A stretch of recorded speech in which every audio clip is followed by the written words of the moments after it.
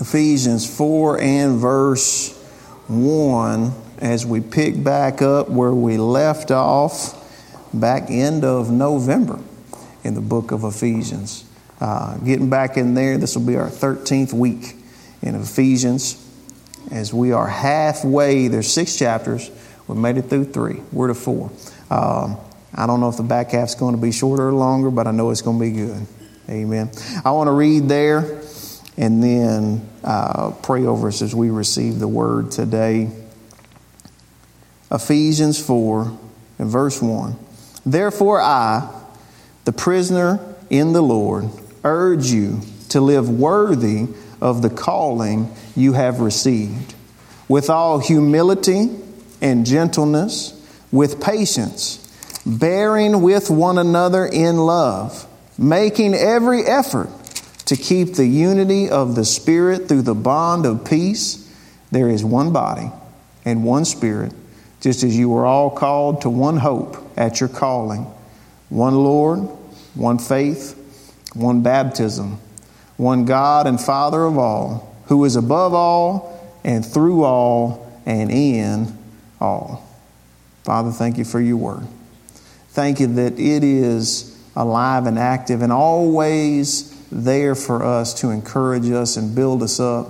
It's not just words on a page, Lord, but it is life and health to all of our life, our body, even our flesh. I thank you that you would open our eyes to the wonders of it today. Holy Spirit, that you would translate to each heart as we have need. God, I thank you. Over and over I hear reports where you've taken just one thing and made it alive in someone's heart for that week, for that moment in time, exactly what they needed. And I thank you, a word in season, how good it is. And only you can do that.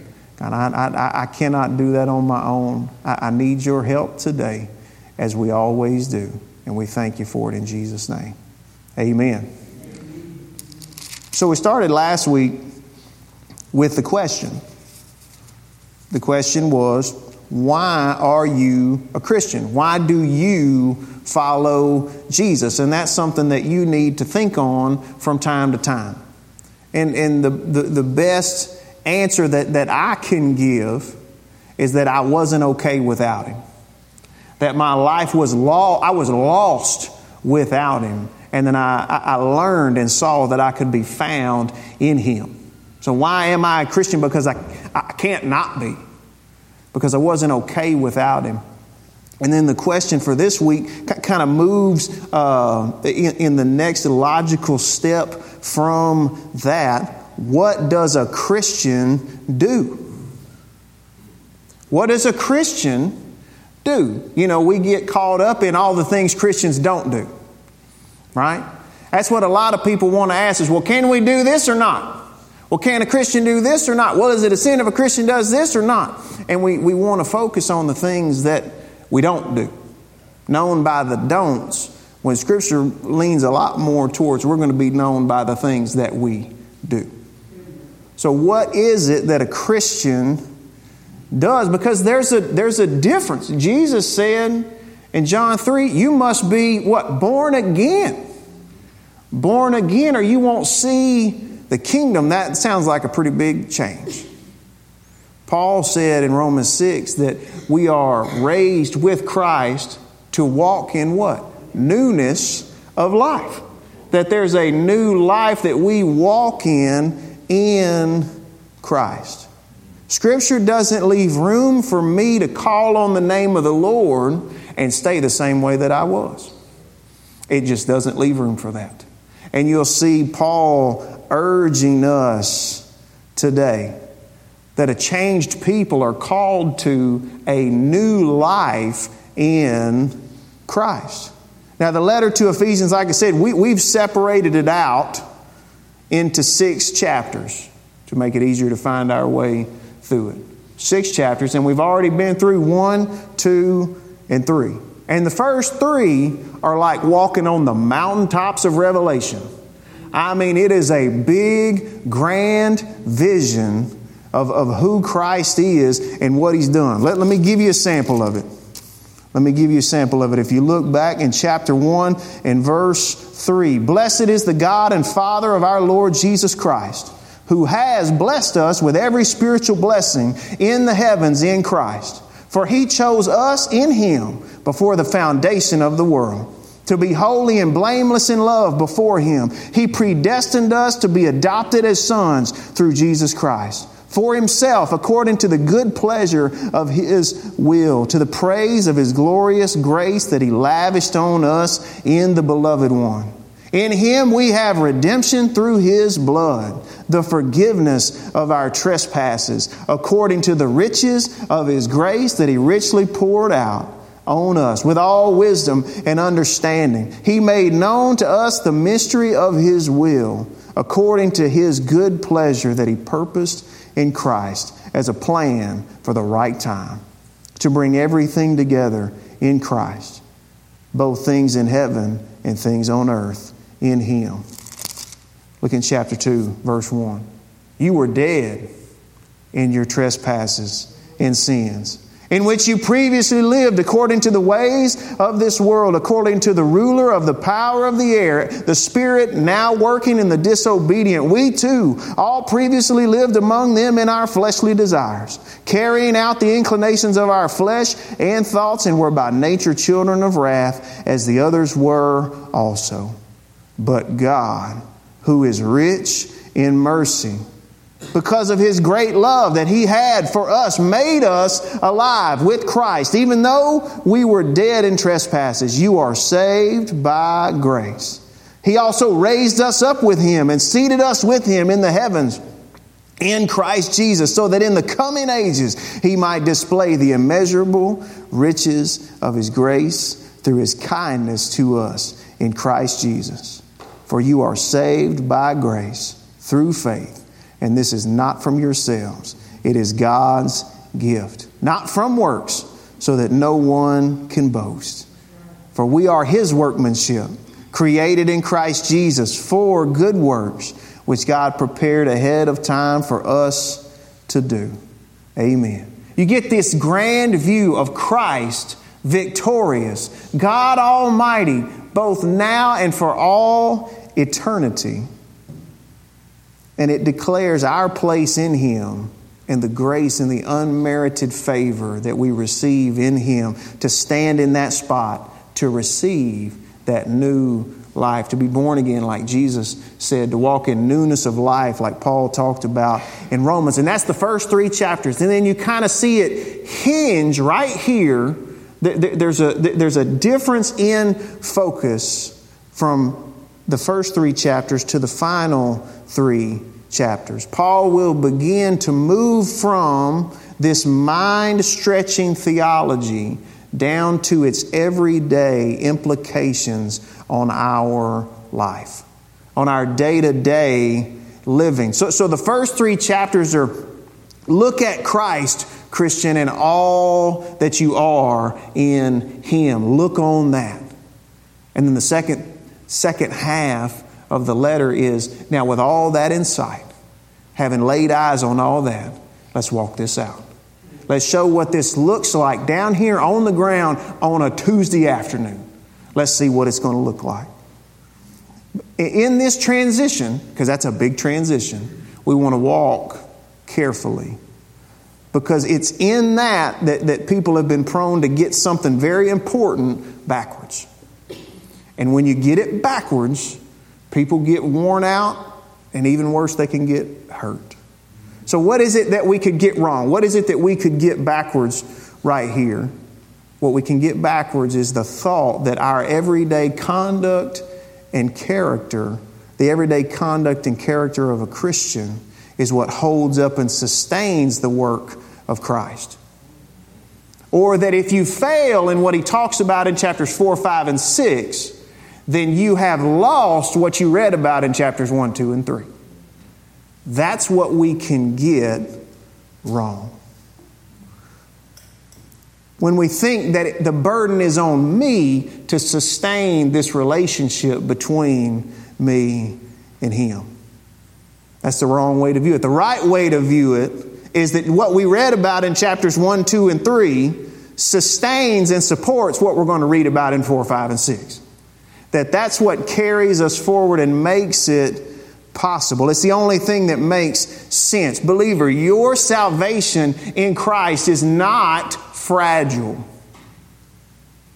Aren't you glad for that? If it was, you'd have probably broke it today.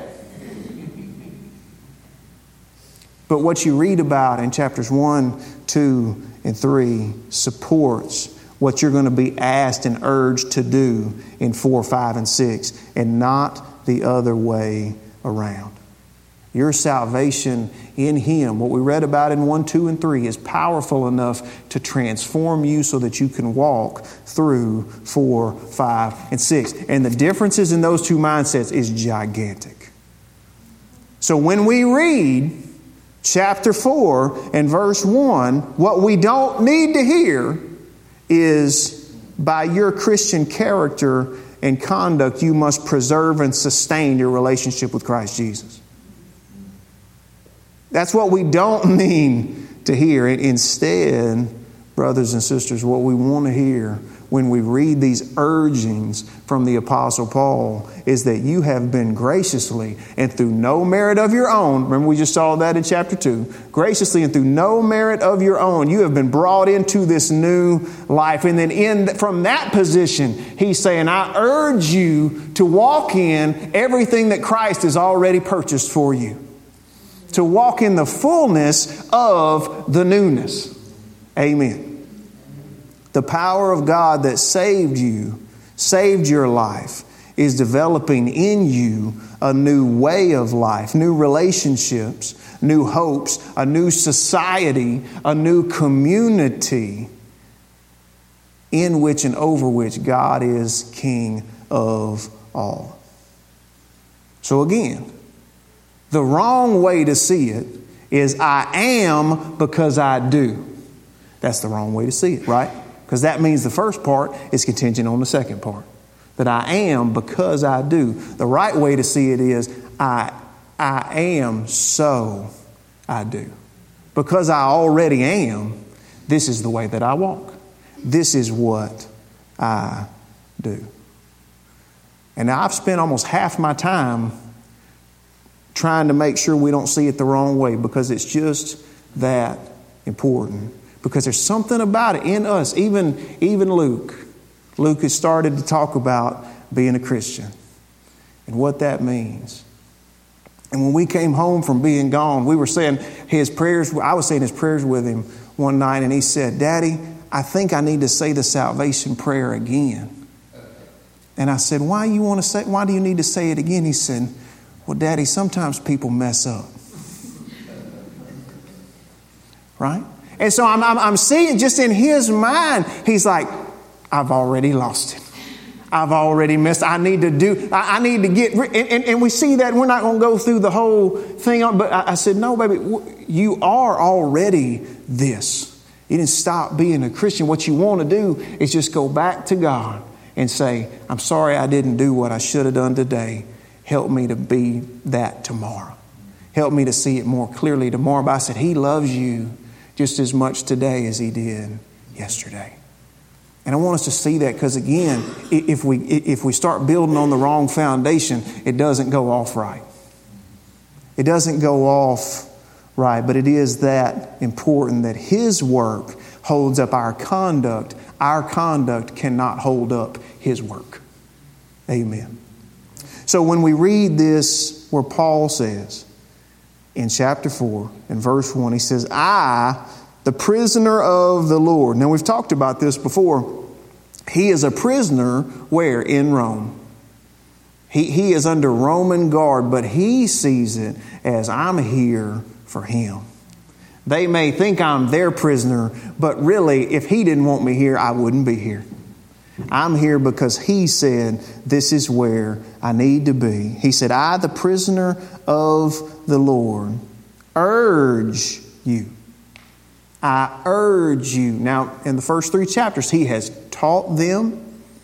He has prayed for them to see. And now he's appealing to them to walk in their new life in Christ so that they can continue to be trophies of God's grace in the world. So that people can see God's goodness in their attitudes and in their actions. And he says, I am urging you.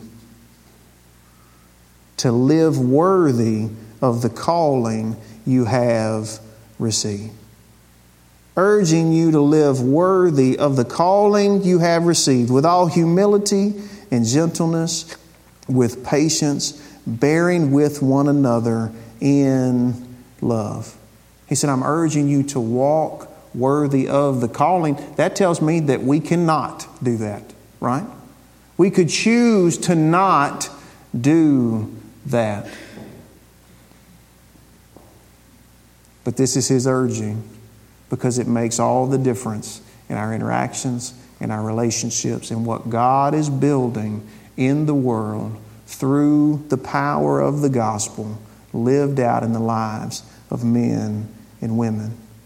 And he gives us some things that are distinctly Christian attributes. So when we ask the question, what does a Christian do, or what does living as a Christian do in us? What changes occur in us? Some of these are the things that happen in us. And he says humility, gentleness, which yours may say meekness, patience, and bearing with one another in love. And we're going to take a look at these. We're going to take a look at these because he's writing it to them, but we're reading it to us too, right?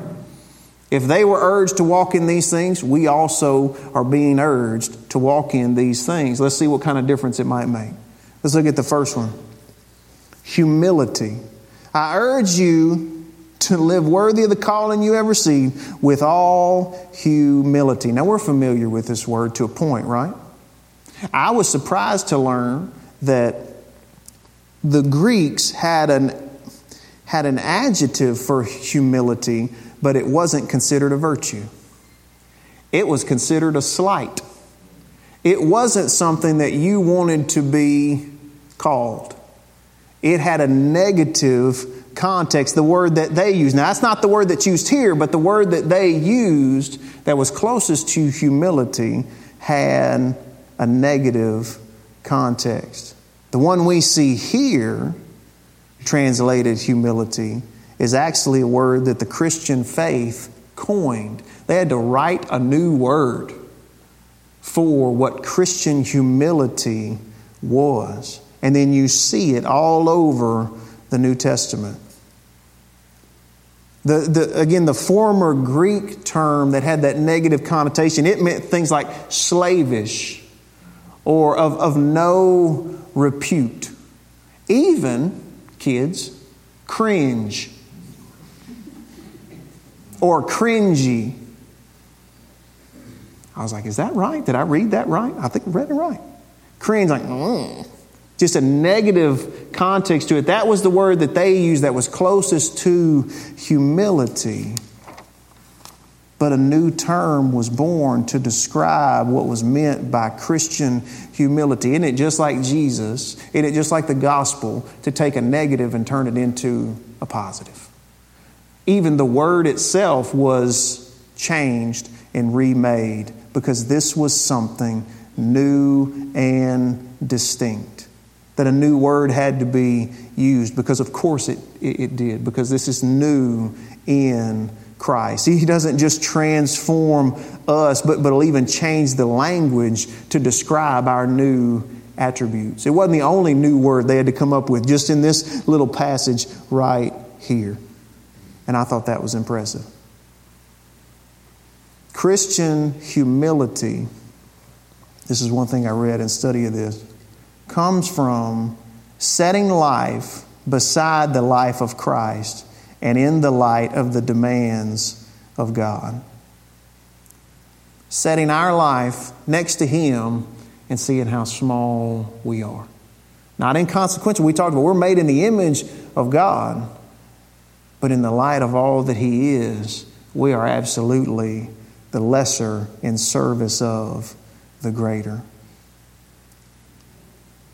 Christian humility comes into our hearts when we see how small we are in the light of all that He is, and at the same time seeing how much the bigger one loves us, how much He cares for us. And we see other passages where Paul would say, don't think of yourselves more highly than you ought to.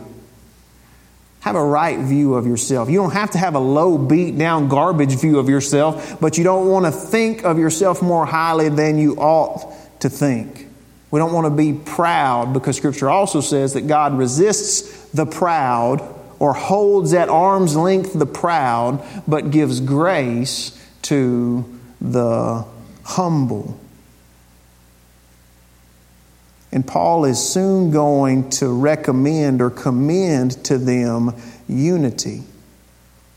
And humility is essential for unity, because pride will kill unity. Your ability to walk together in agreement with someone else, pride will kill that, because pride says, I'm the most important one. My needs are the most important. I'm going to be served above all else. And that doesn't go well with any other human person. Pride destroys the opportunity for unity, and humility is integral in unity. Pride lurks behind all disunity and is the enemy of God's new society. That's why God said He resists the proud, because they think they can do it on their own. But He gives grace to the humble, the one who says, I can only do this with you. So I urge you to live worthy of the calling you have received, with all humility, and the second one is gentleness. And again, yours may be translated meekness. Gentleness or meekness. And many think that those words mean weakness. Gentleness and meekness. Some men think that because Christians are called to be meek, that means they're called to be weak. I don't want to be weak, I'm going to stay away. Some women think Christian meekness, that means weakness. I don't want to be weak, I'm going to stay away. But to give a better idea of what this word meant, it helps to know that it was also used for domesticated animals. So think about a wild horse, right? There's not much scarier, because that's a big animal with a lot of strength, a lot of power, just doing whatever it wants to do. But then you take one that was out there wild and kicking and bucking and running wherever he wanted to run and however fast he wanted to get there, and with no regard for what's in its way. You take that wild animal and then you domesticate it. You train it. You teach it. One of the words is you tame it, right? You tame this animal. Now it's still just as strong as it was when it was wild. It's still just as powerful as it was when it was wild. But now it's controlled and able to be directed. Right? Able to be directed. There are large portions of society that think that the answer to the problem of a man is to make him weak. Right? You've seen this. We got to take the man and make him weak. Why? Because a strong man is what? Dangerous. A strong man is dangerous. We have to make him weak. But don't look at a Christian man or a Christian woman and think that they are weak. I've never met anybody stronger. I've never met anybody stronger than a faithful Christian man or woman. They're the strongest people that you will meet. Like a domesticated bull in the pasture. They have the same power that they had. The same passions that they had. The same instincts that they had. It's still there. But now it's controlled. Now it's able to be directed. And for the Christian, it's under control of the kingdom and now useful for the kingdom. Meekness does not mean weakness. It doesn't mean someone never gets angry. It means they never get angry at the wrong time. They always get angry at the right time. Meekness, gentleness, is that power, those passions under divine control and direction. Think about Jesus. Is there any better example? I was reading in Matthew just before church when he was betrayed by Judas. And they were arresting him, and it said, one of the disciples took his sword out, cut off an ear. And Jesus is like, stop it. He's like, don't you know that if I wanted to, I could call my Father and have him send 12 legions of angels. He said, if this was about fighting, the fight would be over. That's not what this part is about. 12 legions of angels? Extreme power and authority under very impressive control. And who are we called to be like? Be imitators of Christ. See, but we look at people in the world and we see power and strength out in the world and we think, I need to be like them. And they can't control themselves to save their life.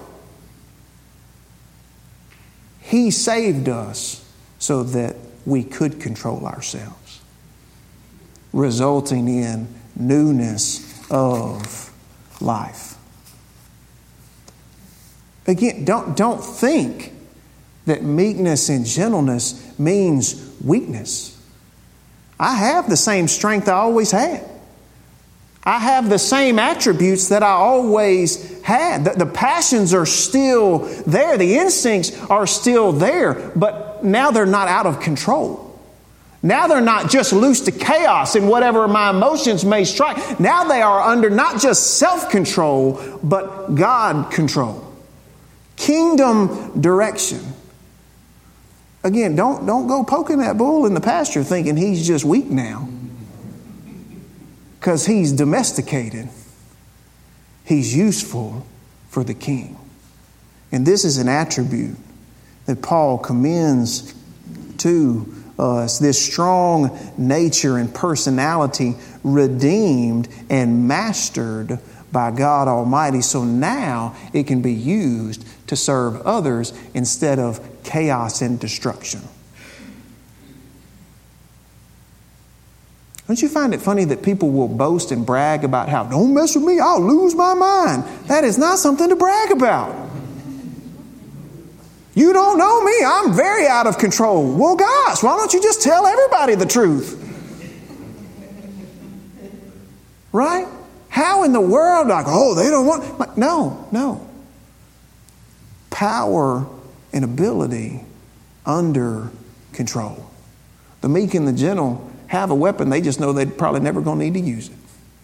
And I don't mean like a sidearm. I mean what we can be as a person. How combustible we can be. Like, I could blow up, but why would I want to do that? Because I've seen, even in Scripture, it says, the wrath of man doesn't work the righteousness of God. It won't bring it about. So why do I want to do that? I can instead be in control, under His control, and I can be useful to so many more people. Meekness, gentleness, we should strive for it. Then he says another big one. Patience. Specifically, patience with others. Some of the phrases that I found, and I'm going to dig on patience a minute. We all know what it means, but I was like, Lord, just a few things. One of them was long-suffering towards aggravating people. You ever worked in the public? Long-suffering towards aggravating people. Or a spirit who can suffer insult and injury without retaliation. You see why he had to put this one after meekness? We got to get that one on first before we can put on this part of the wardrobe.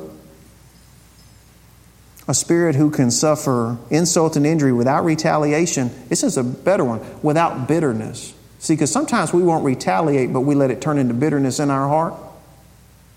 Without retaliation, bitterness, or complaint, and who can suffer unpleasant people with graciousness, and hold on to this one, fools without irritation. Lord help us. That's got to be divine, right? But again, who are we supposed to be like? Him. And how good is He at this with us? He has suffered many of us when we were foolish, when we were aggravating, when we were, what did it say, unpleasant. Unpleasant. He has given us graciousness. Look how patient He is with us. And we're His children. We're supposed to grow into His image, taking on His attributes. And we know that patience is a fruit of the Spirit. It's not a fruit of the Stephen. I don't grow it just on my own. Without Him, I can do nothing. But as I walk with the Spirit and sow to the Spirit, as we read last week, patience can begin to grow and develop because I can see myself more clearly. I can see them more clearly. And I'm not a slave to the moment or the situation. And I can see a lot of that's just the brokenness on the inside of them breaking out against everybody. That's what most of the problems result from, is just brokenness bursting out. And He's the only one that can heal that, and He don't heal it by me thumping their head. Patience. Number 4. I'm not going to make you go through many more of these. I know you're like, golly. Bearing with one another in love. I urge you to live worthy of the calling that you've received, with all humility and gentleness, with patience, bearing with one another in love. Loving one another, we'll have to tolerate a lot of things as we grow together. Especially and even amongst the body of Christ. Love, bearing with one another in love, it is seeking the welfare of others and the community and the body of Christ over myself. Or seeing that as the best welfare for myself, is to seek the good of others. Christian love is not an emotional thing. If it was, we'd be sunk, right? I mean, what love is an emotional thing. If Kelly was only considered herself my wife when she emotionally was like okay with me, she would not consider herself my wife on a lot of days. If it was just an emotional thing, I feel like loving Stephen today. Because I can be hard to love. She's nodding her head. And you can be too. And so can everybody. And that's why it can't be. Your emotions are tied to it, but you can't base it on your emotions. Otherwise, it would just be sunk. If you only love other people when you feel like it, or you only love other people when your emotions are lined up right, you're going to be sunk. It's an act of your will. From the inside, you're saying, this is what I'm going to do. I have assigned you value as another image of God here in the world, and you are one of the ones He has given to me to walk closely with. This is what I'm going to do in service and love to you. It's an act of the will. And this is another word that they had to just... I don't want to say it was created just for this, but it was transformed by this. This love is agape love. And you know, in the Greek, there's different terms for love. You've got the eros, which is like the romantic love, and the phileo, which is your friendships with people. These other ones, different terms for love. But then agape love is that unconditional love, or unconquerable affection for another. Unconquerable benevolence in the lives of other people. That means it doesn't matter what the situation is. It doesn't matter what the injury was. This love, it's the God kind of love. It's what we enjoy in Him. It's unconquerable benevolence towards us.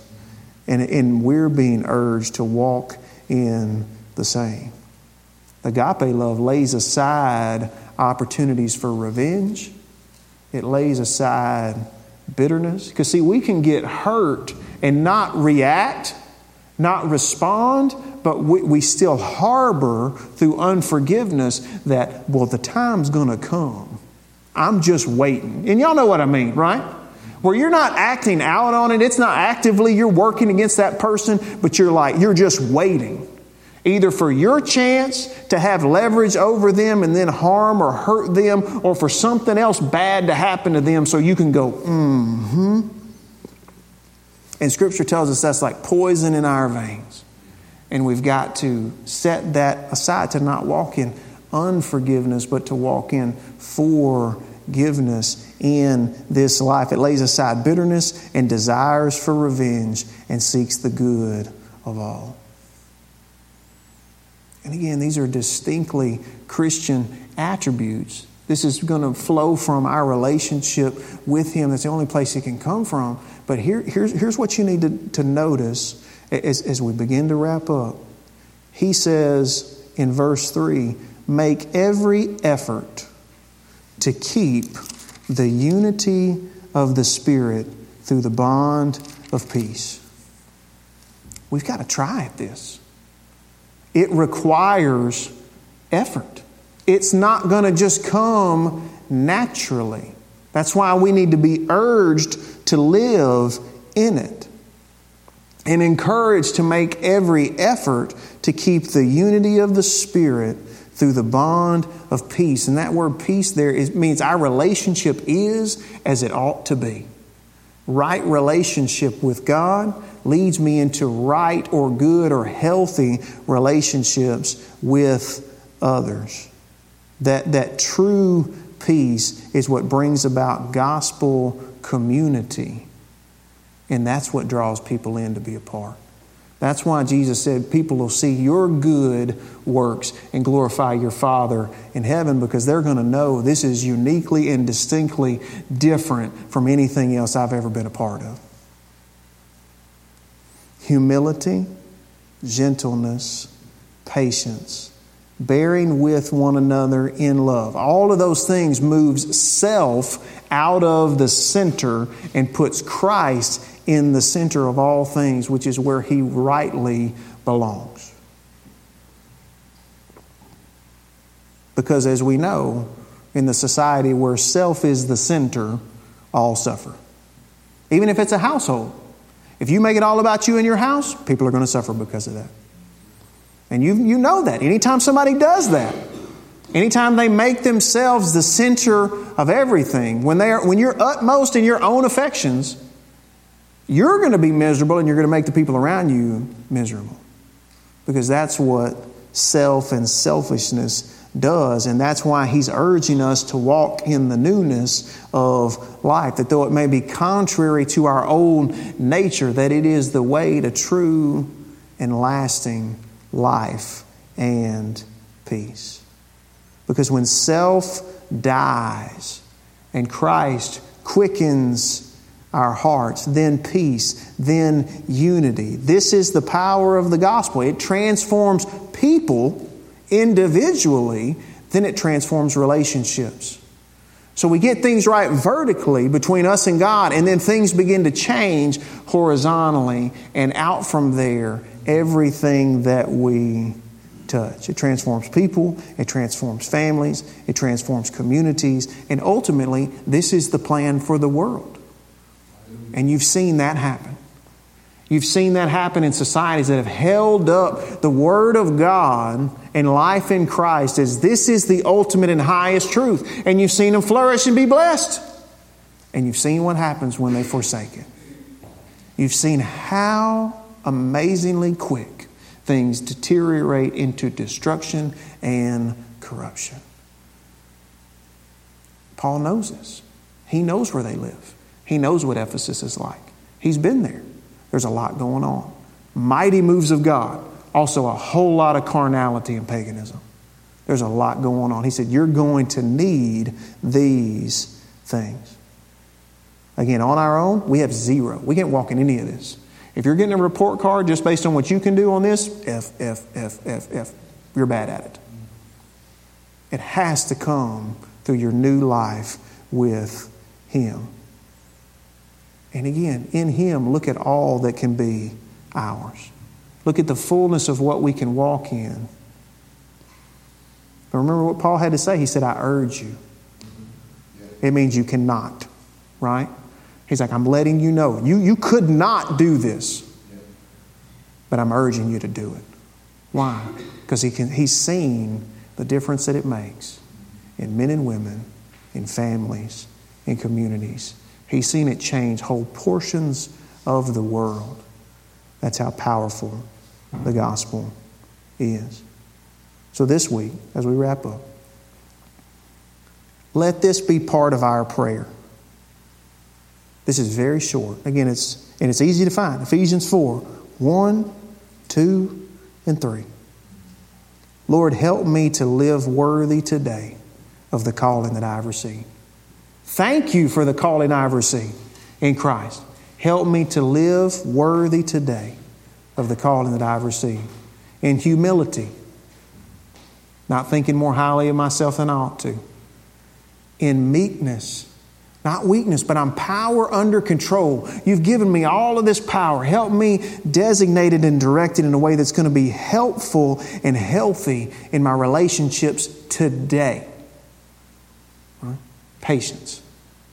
I know I'm going to need to walk in patience today. There's going to be people and situations that irritate me. There's going to be things that aggravate me. I'm going to need to be long-suffering in these situations, and I can't do that without you. Help me to be sensitive to when I'm not. Let it be like a fire alarm going off in my heart to go, well, hold on. I need to step away from this for just a second. I need to get my mind right around this thing because I'm not walking in patience right now. I'm walking in selfishness, and I need you to help me there. Again, you can't do any of this. If you go out of here and try to do any of this on your own, you'll be done before you get out of the parking lot, just trying to figure out where you want to go eat, even if it's just you in there. You can't do any of this. That's why we go to Him, because in Him we can do all of it.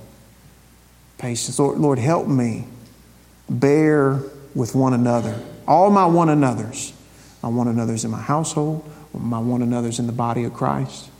Help me bear with them in love. Your kind of love that even their poor conduct can't conquer. Even their selfishness can't conquer. Even their issues can't conquer the love that flows from you into me and out.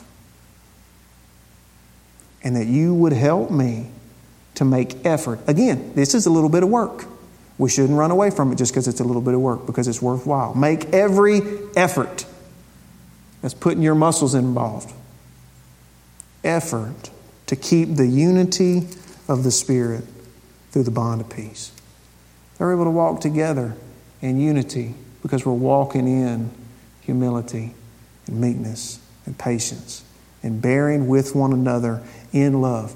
There is no better opening for evangelism than these things. That's why Paul's advocating them. Because people are going to notice. This is the cliche thing about, there's something different about you. This makes you so different from what you encounter in the world.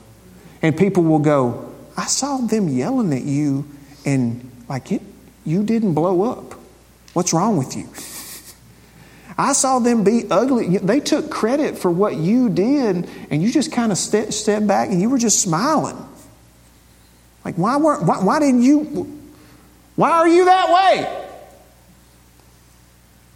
Like, I know you disagree with the way I live my life because I know you're a Christian, but yet you help me. You're kind to me. You're loving to me. And it's a dissonance that they can't reconcile, and then they're going to ask, and then there's the door. Think about it the other way.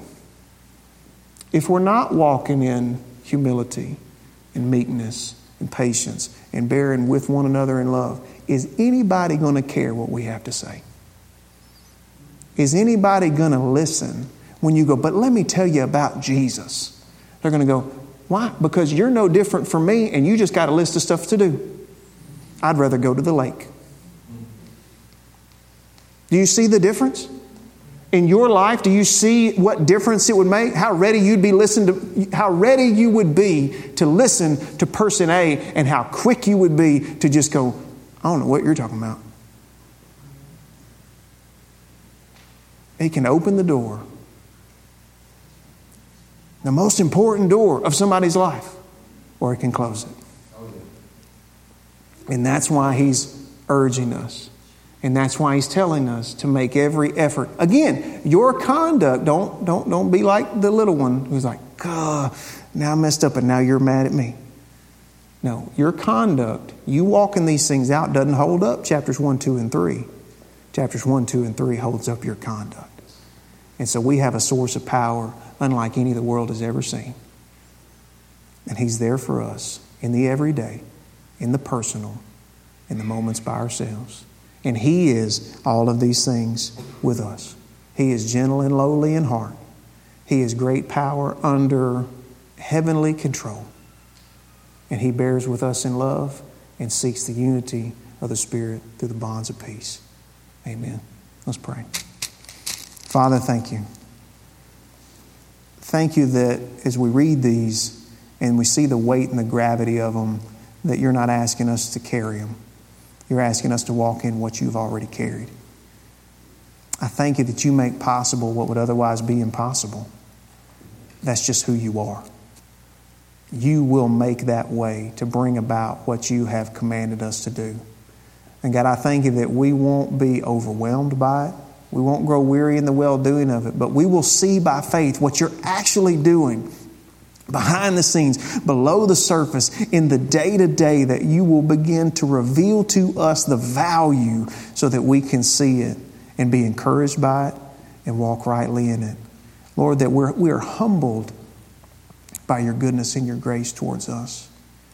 And I thank You that You have given us, through the power of Your Holy Spirit, that indwells us the ability to control all that is this and to walk in a way that shows strength and peace and a benefit to others. That we're just as strong as we ever were when we were out there sinning, but You have taken all of that energy and You've turned it to rightness and righteousness in Christ Jesus. Lord, I thank You that because of that, because we've seen Your grace exercised towards us, we'll walk in that towards others, and we'll be able to be patient. And we'll be able to bear with one another in love. As we grow, Lord, we're going to have to put up with so many things with one another, and I thank You that You help us to do it. Through peace and forgiveness, grace, Lord, that we won't grow bitter, holding stuff in our heart, but we'll give it right back to You and go, Lord, only You can do something with this. It doesn't belong in my hands here. You take it and do with it as You will. You are the one who avenges. If vengeance needs to be done, that belongs to You. I don't need any of it touching me.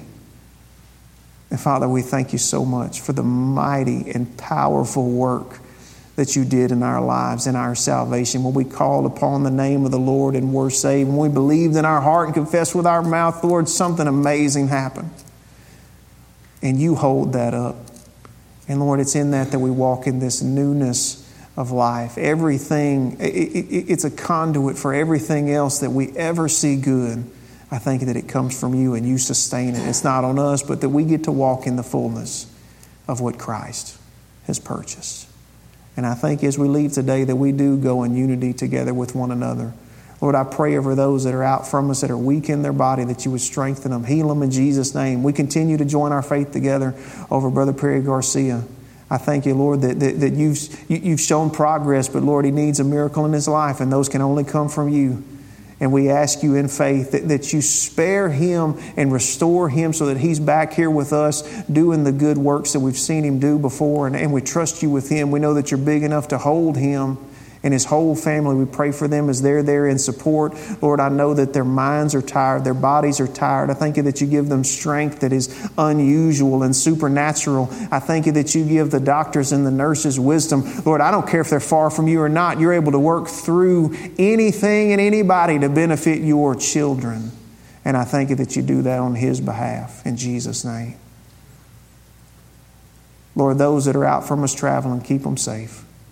And bring them safely home to us. And Lord, I pray that You bless us and keep us. Make Your face to shine upon us and give us peace. In Jesus' name, amen.